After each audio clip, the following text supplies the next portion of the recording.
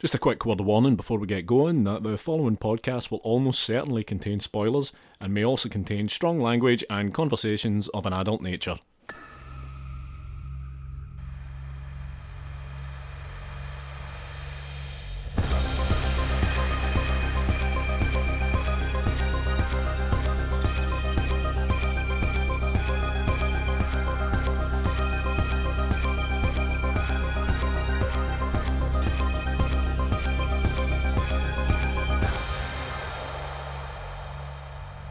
Hello and welcome to Strong Language and Violent Scenes, the podcast giving a second chance to films that might not deserve them. I'm Mitch Bain, I'm a lapsed horror writer and an occasional doer of musical things. And I'm Andy Stewart. Good morning, Mitch. How are you? Gotta be honest with you, Mitch, I've been better.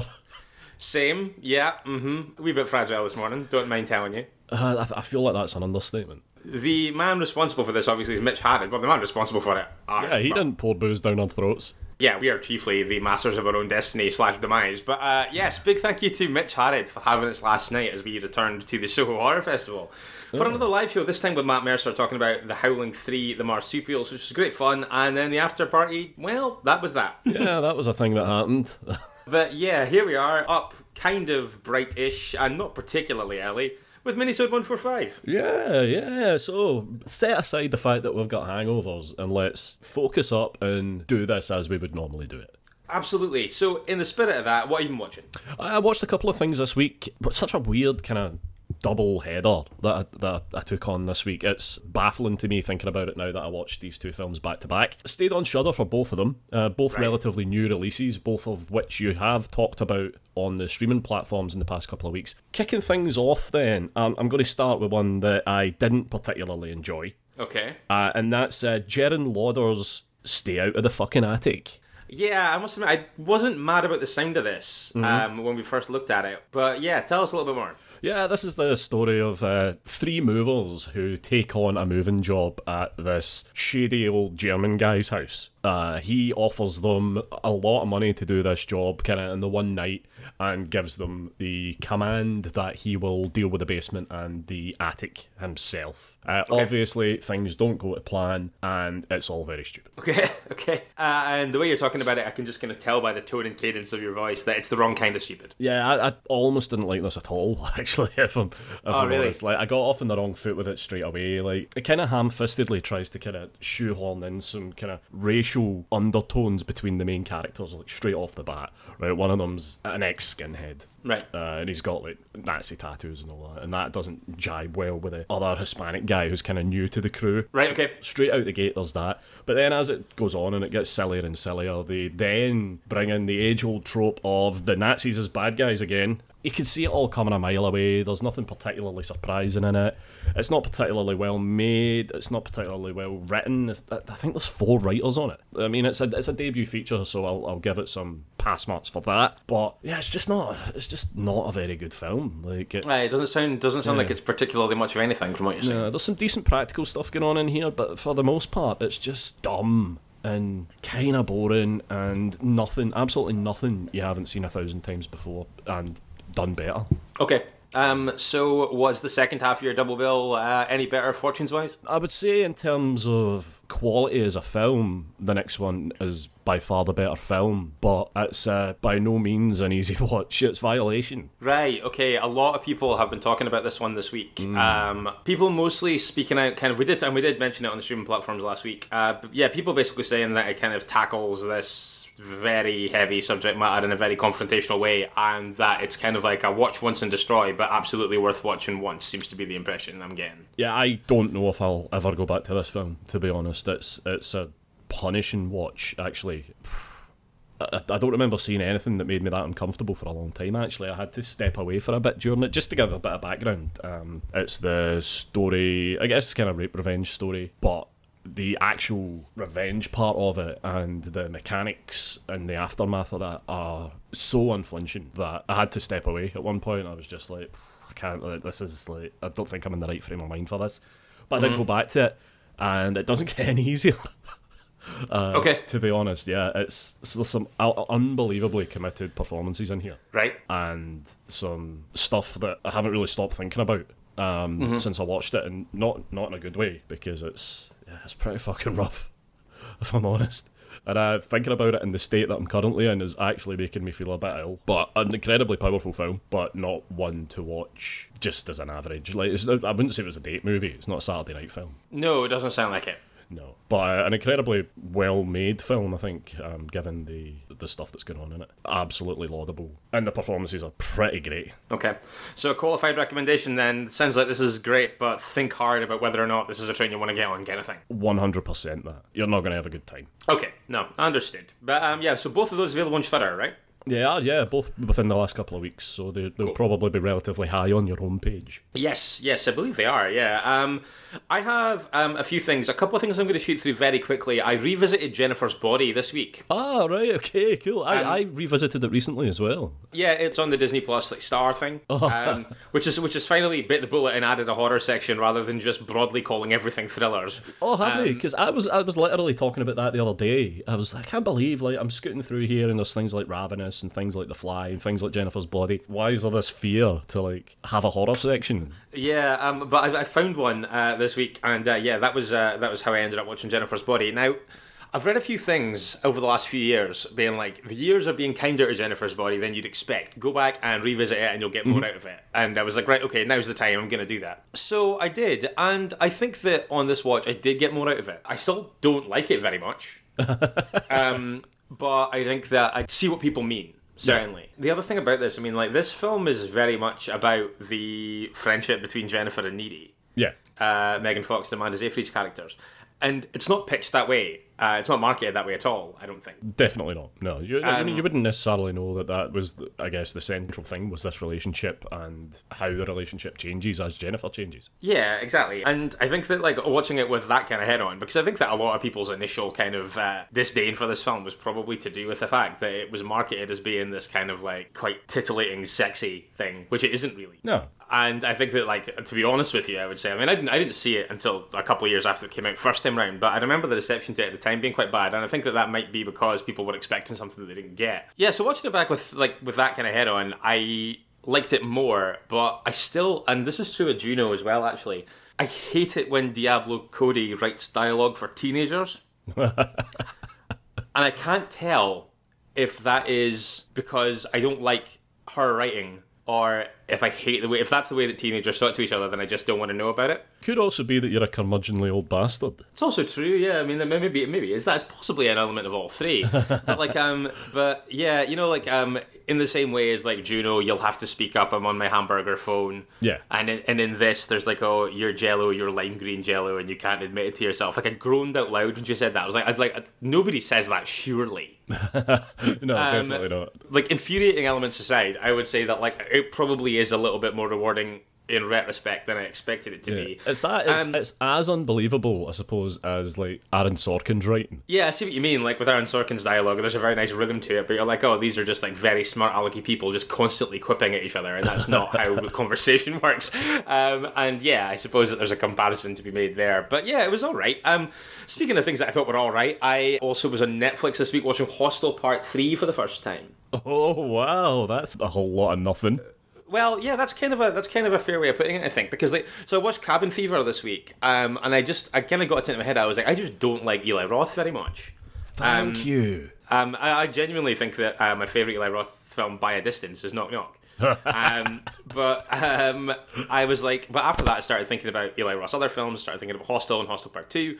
I was like, oh, I've never seen Hostel Part 3. I'm going to watch that this week. So I did, and as you pointed out when we were talking about it through the week, Andy, directed by Scott Intruder Spiegel. Yeah, correct, yes.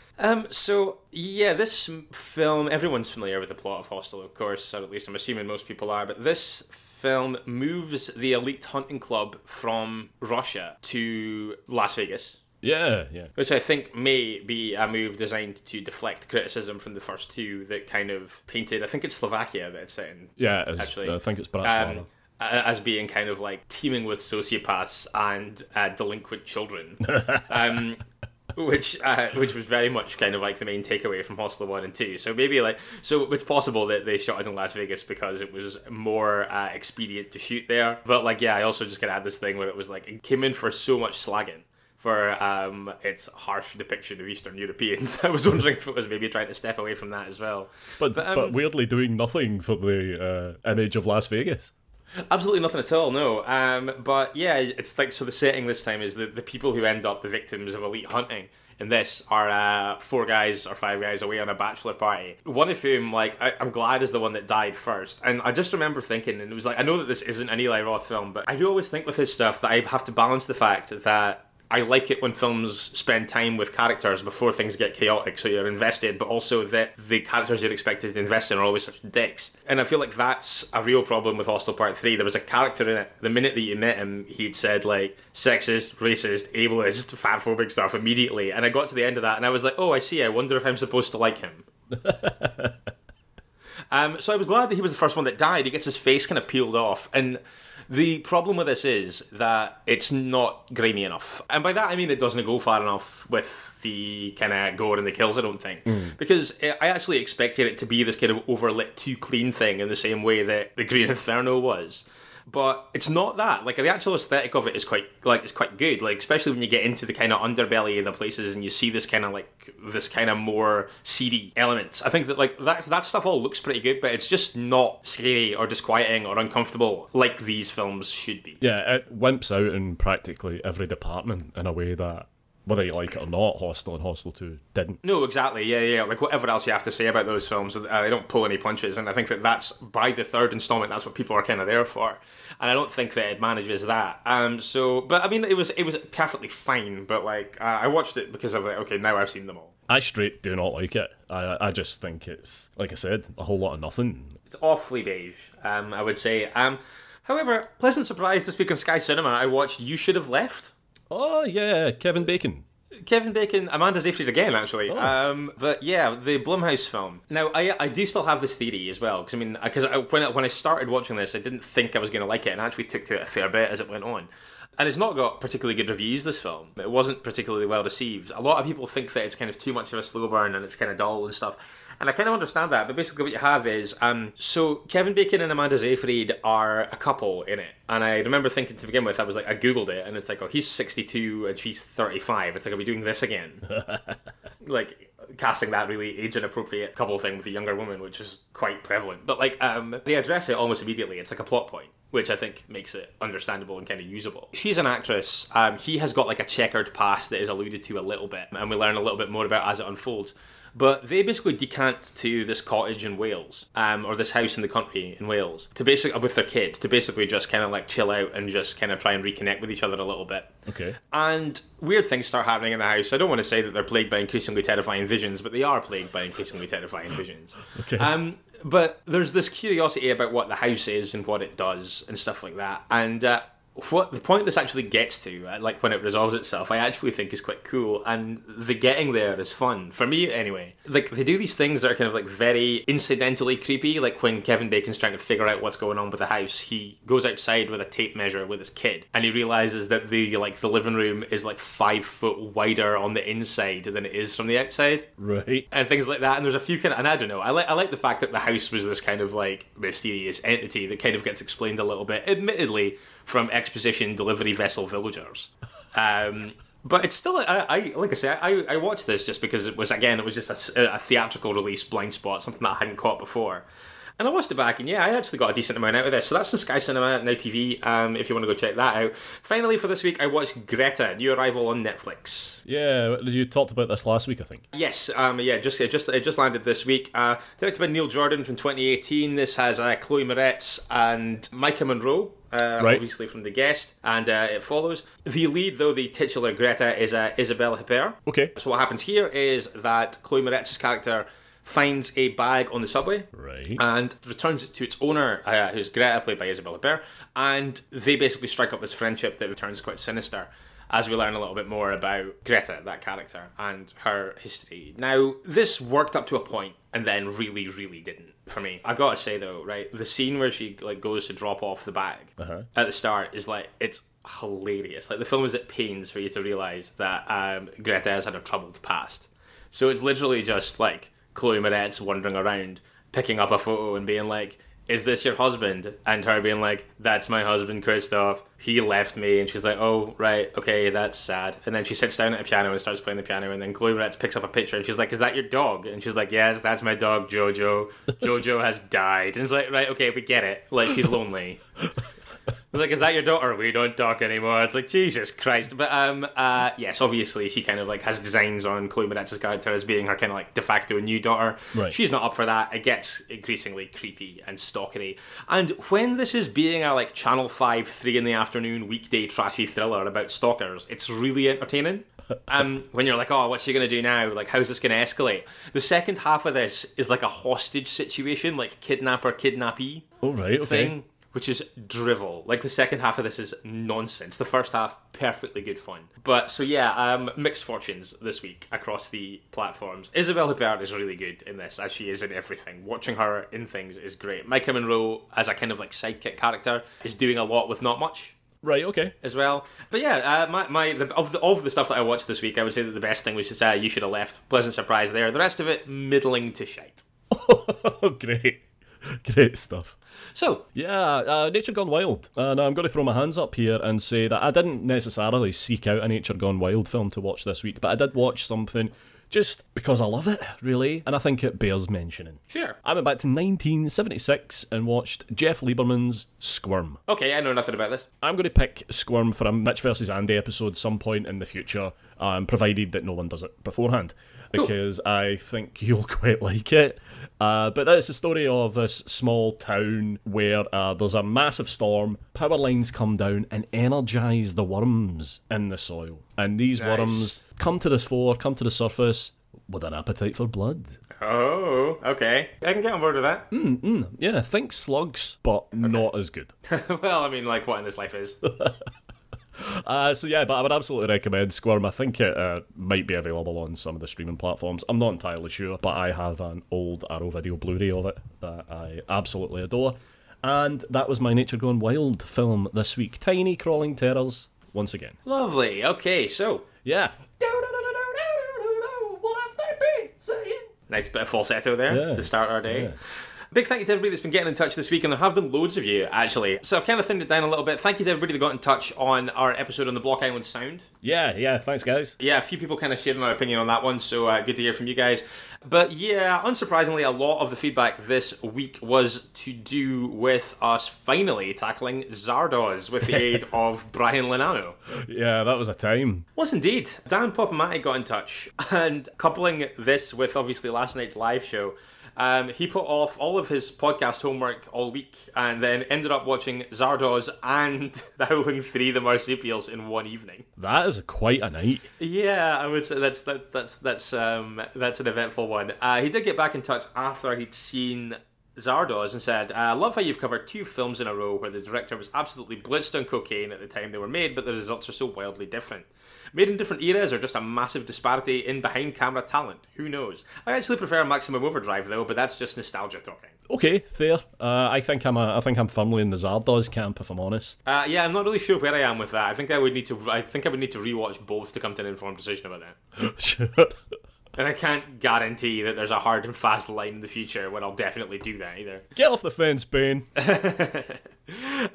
Also, Dr. Lauren getting in touch. I haven't had the chance to watch the film this week, so this might be a kamikaze listen. If ever there was a film that like a kamikaze listen would be a gamble, in terms of just sheerly trying to make sense of what's going on. Yeah, it's definitely Zardoz. Yes, I would say that's up there as being one of the trickier ones. So if you did do that, Lauren, Godspeed.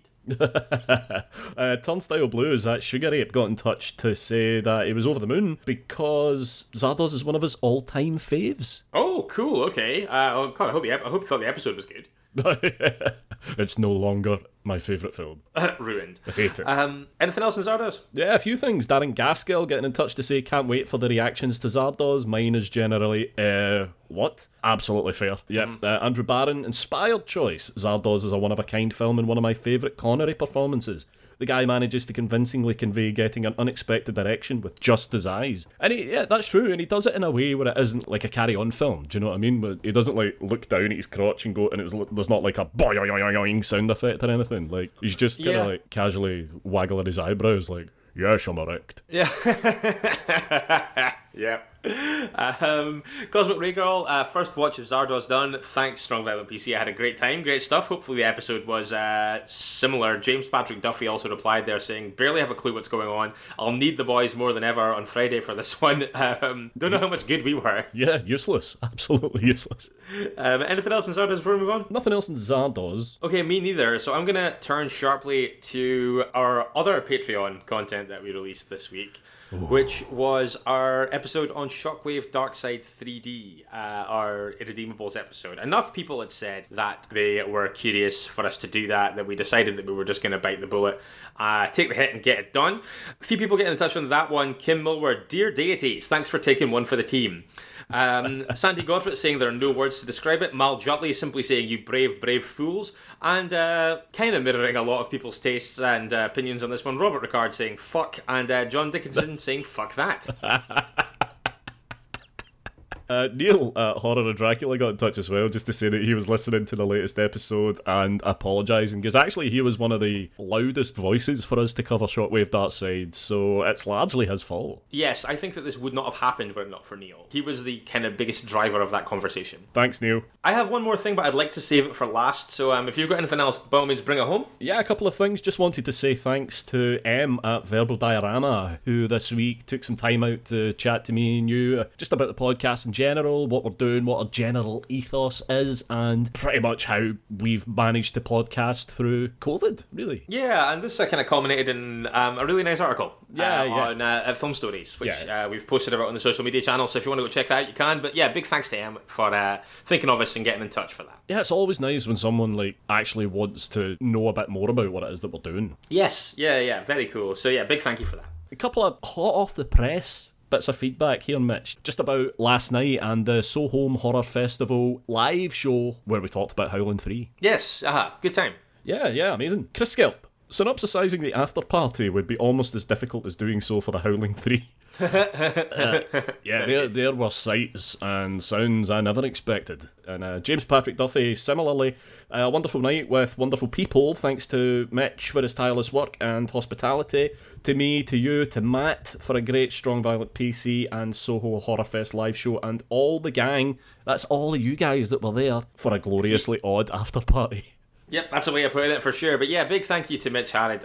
He has outdone himself over and over again with the Shockdown Saturdays. Excited to see what the future holds. Yeah, amazing. What a guy. Unbelievable efforts. You got anything else? No. Okay, in that case, I want to wrap this up this week with a really cool one that turned up on the Chud Locker this week. Right. Mark Smith was one of our two friends in New Zealand, him and Catherine Mazer, who got Chud badges. Yeah, of course, yeah. Now, they landed last week, which I think we might have mentioned. They arrived. Lovely. So he has taken delivery of that badge now.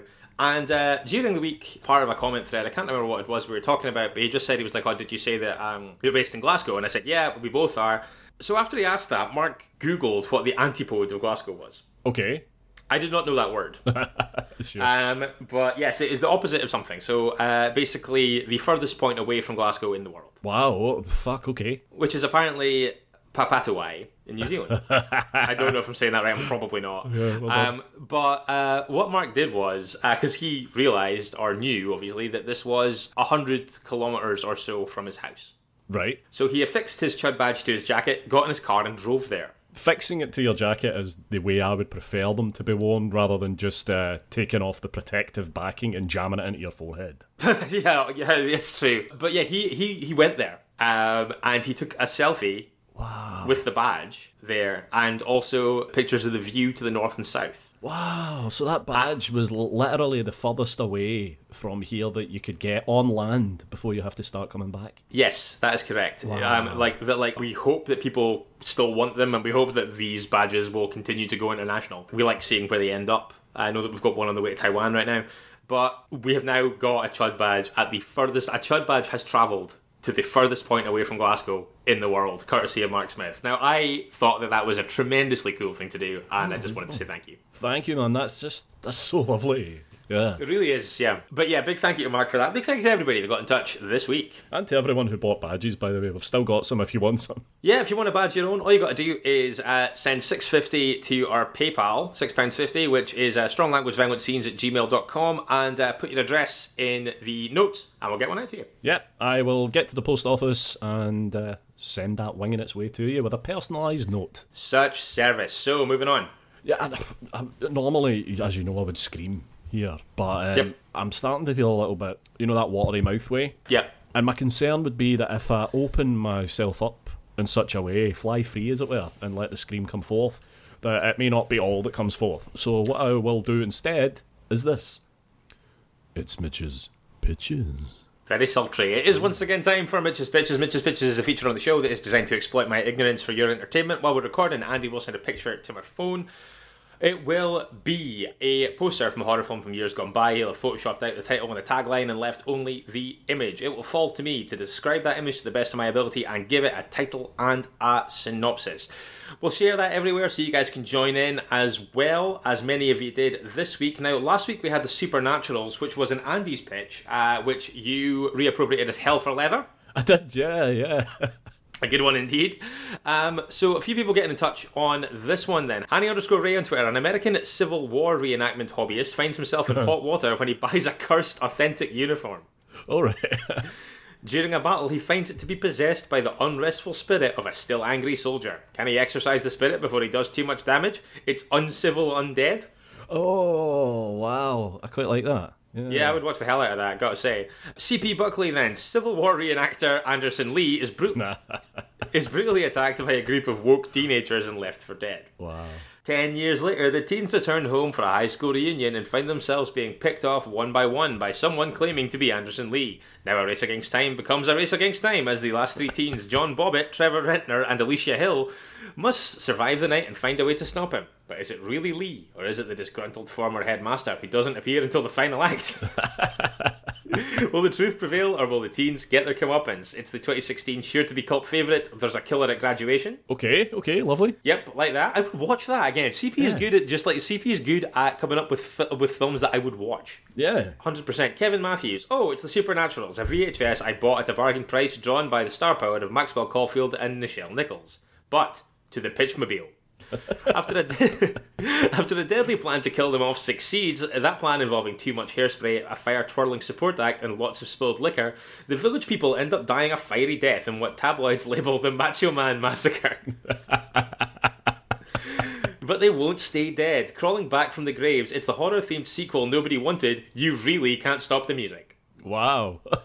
James Rodriguez on Facebook then. When a group of Proud Boys stumble upon a book of incantations, they intend to raise Confederate skeletons and have them run through the town of ghostly Deuce in a crimson revenge. Fortunately for everybody, the boys are morons, so the magic only works on the skulls, who tell off-colour jokes and do bad impressions. A film whose budget seemed to have gone in cocaine rather than the paltry script. It's the 1973's The South Will Rise Again to make you laugh. And finally, Bill Carr. Depressed security guard Daniel Spaniel experiences a spiritual and sexual awakening after meeting frisky ex-Shaolin monk and martial arts instructor Bill the Nipple Chang, who takes him on a 3-day drug-fueled binge around Manhattan.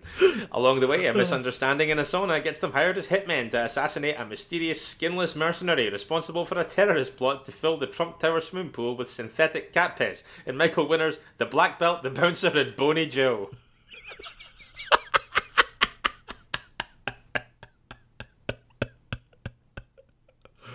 Oh, wow, Boney Joe.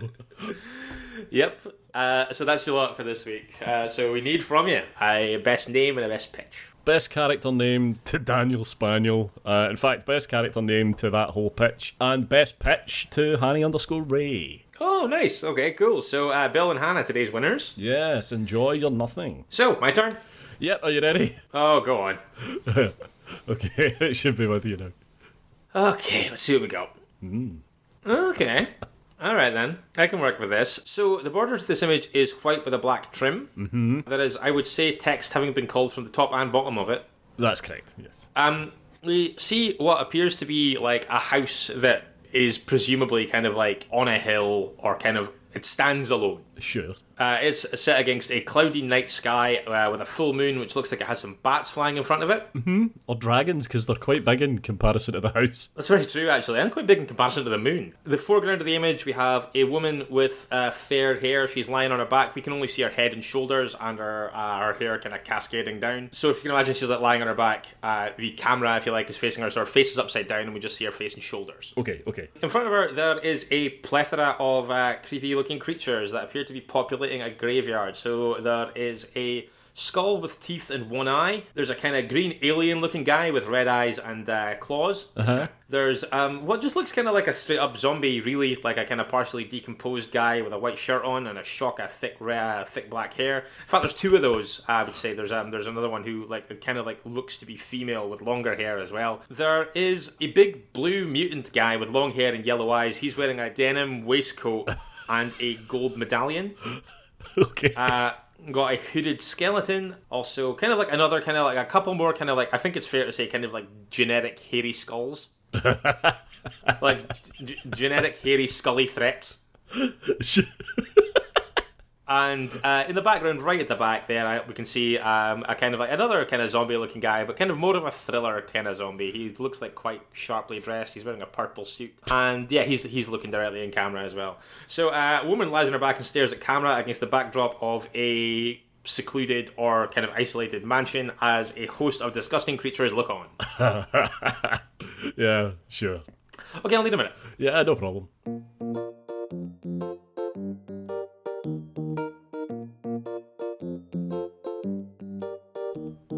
Mitch, do you remember Thundercats?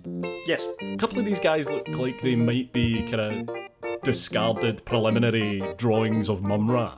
Yeah, rejected Mum-Ra concept art. Yeah, exactly that. Particularly your big blue guy in the centre there with the Mum-Ra medallion. And Yeah, I see that. Your kind of mummy character just over his left shoulder. 100%, absolutely. Thundercats, there was a show. Yeah, pretty great stuff. Yeah, classic stuff. Okay, right, I think that I'm just about there. Yeah, I wonder if that's that conversation there has influenced your pitch in any way. Well, let's find out. When Mum-Ra moved into his okay, fire away. Aspiring estate agent Millicent Deeds is beyond excited when she lands her dream job at Fixer Upper Realtors. Dropped in at the deep end, she is immediately tasked with trying to move along the house that's been on the company's books for the longest, the old Cadaverson place on the edge of town. Elected to visit the house for the first time on the 100th anniversary of the mysterious disappearance of the entire Cadaverson family, Millicent is shocked to discover that the house is full of a multitude of gruesome and grotesque creatures. Leaky faucets and mildew are the least of her worries, as what begins as a deadly fight for survival soon becomes a deadly fight for survival. In 1978's claustrophobic supernatural chiller, First Time Dyer, The Property Ladder to Hell. Lovely, thank you, Mitch. Quite enjoyed that. Yes. Thank you very much. So, I had 1978 for the year there. How far out am I there? Only the 5 years. 1973 is the actual year. Not so bad in the film. The film is Jess Franco's A Virgin Among the Living Dead. A Virgin Among the Living Dead. Okay, what is this about and who is synopsising? Well, we can go two ways with this, Mitch. Okay. I can give you a relatively short, anonymous synopsis, or I could give you a slightly longer one from Claudio Carvalho. I want the Claudio Carvalho one. Please. I want that one, please. I'll take the latter. Thank you. You got it. The student Christina travels from her boarding school in London to the castle of her family in Montserrat for the reading of the will of her late father Ernesto that she has never known and recently committed suicide. Okay. On the arrival, she spends the night at an inn and the owner tells that nobody lives at the castle. On the next morning, she is taken to the castle by the mute servant where she meets her weird Uncle Howard, his wife Abigail, and his daughter Carmense, and Linda, a blind girl. They tell her that her stepmother Herminia is on the deathbed. When she visits Herminia, she tells her to leave the castle and dies. She starts entwining daydreams and nightmares with reality. When the will is read, she inherits the mansion. She asks them all to remain there and live with her because she is lonely. When she has an encounter with the spirit of her deceased father, he tries to warn her to leave that place that is evil, but it is too late. Fantastic. That's great. Great stuff. Yeah, I really like the fact that she was on the deathbed. That suggests that there's like one bed in the house that everybody dies on. Yeah. Oh, Uncle Joe's looking ill. Roll out the deathbed. Yep, better send him through to the deathbed. Yeah. That was great. Thank you very much. Have you seen this? Yeah. It's fine. Okay. It's saucy. Want to give a quick shout out to Dave Cooper, actually, who, while doing research for his own podcast, Anyone for Seconds, happened on a Claudio Carvalho IMDb synopsis for 50 Shades of Grey this week. And saw fit to tell us about it, which I was very pleased with, because we love Claudio on this show. We do, and it's an absolute legend. One day our paths will cross in real life, and he might hurt us. Perhaps, but yes, big thank you to everybody who got in touch on Mitch's Pitches this week. That image is now everywhere if you want to join in this week. However, for now, streaming platforms for this week, March 29th to April 4th. So, Amazon Prime first then. April 1st has got Goosebumps. Okay, excellent. This has been kind of doing the rounds on the streaming platforms for a little while. It's kind of bounced between them, but I don't actually think that it's on any of them at the moment. Okay. Kind of free to stream. This is great. Yeah. It is a really, really, really fun film. If you're a fan of the books, it's very rewarding. I would say that if you aren't, it would still work. Oh, for sure. I love that film, actually.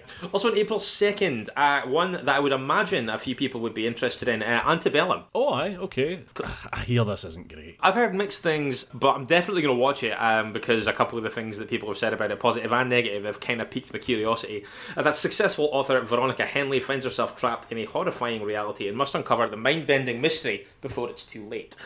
Elsewhere then, Netflix has a bunch of stuff, so I'm going to shoot through it as quickly as possible, but often on the first of the month on Netflix they drop a whole load of stuff. So obviously that's Thursday. But on Monday we've got Scary Stories to Tell in the Dark from Andre Ovidal. Now, this has been on Amazon Prime for a while, but it's now on Netflix as well. On the run from bullies, a group of trick-or-treating teenagers hide in a local haunted house and discover a trove of chilling tales unfolding within. Pretty good fun, this. Yeah, I like it. Yeah, I liked it too.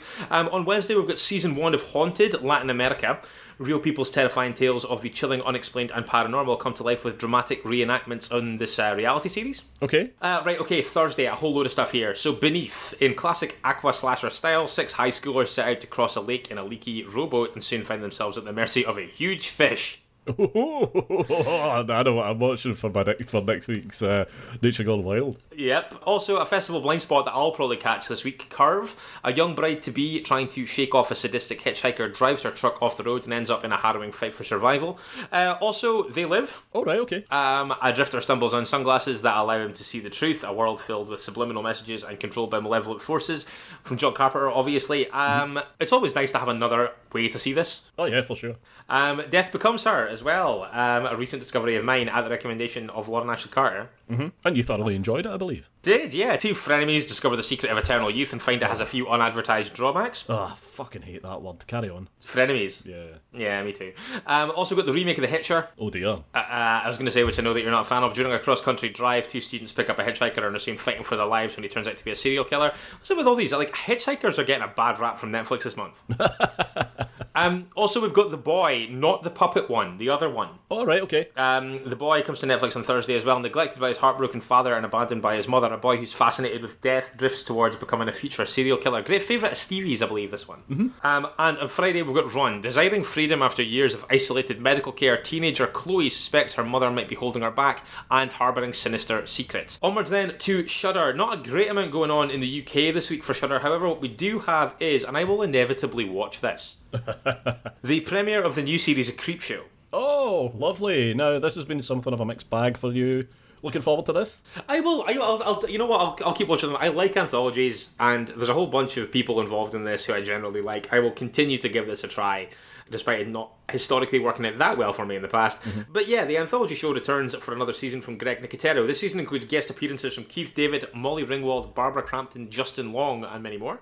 Excellent. That's your lot for this week. My pick, personally, I would say this week is probably Goosebumps, just because it's a really fun time. And another one probably for listeners with kids, it would be a good one. Yeah, I'm going to go for either Scary Stories to Tell in the Dark or, just on the synopsis, Beneath. Cool. Huge fish. Yeah, big old fucking fish. So turn our attentions to this week's show then.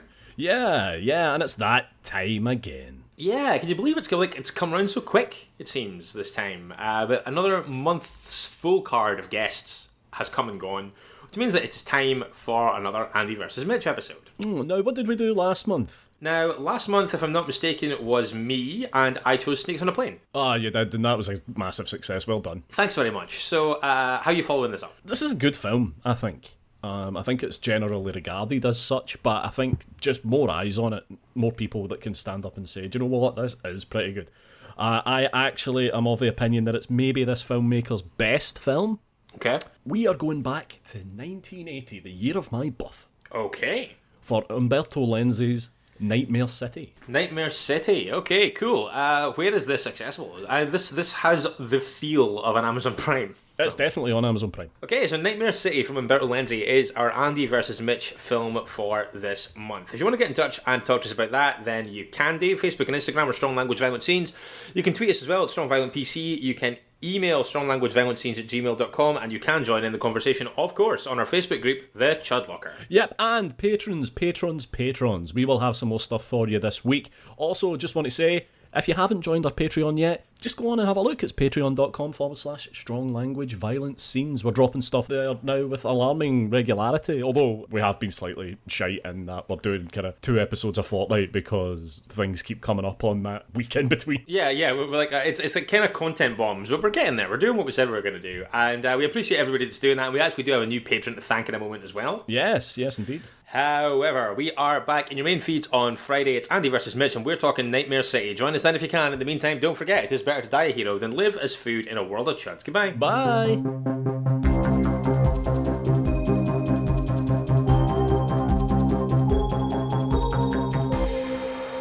Hey guys, stepping back in to say a quick thank you to a new patron this week. Slowly racking these up, Mitch. Yeah, we're up somewhere in the mid-30s now. Oh, hey.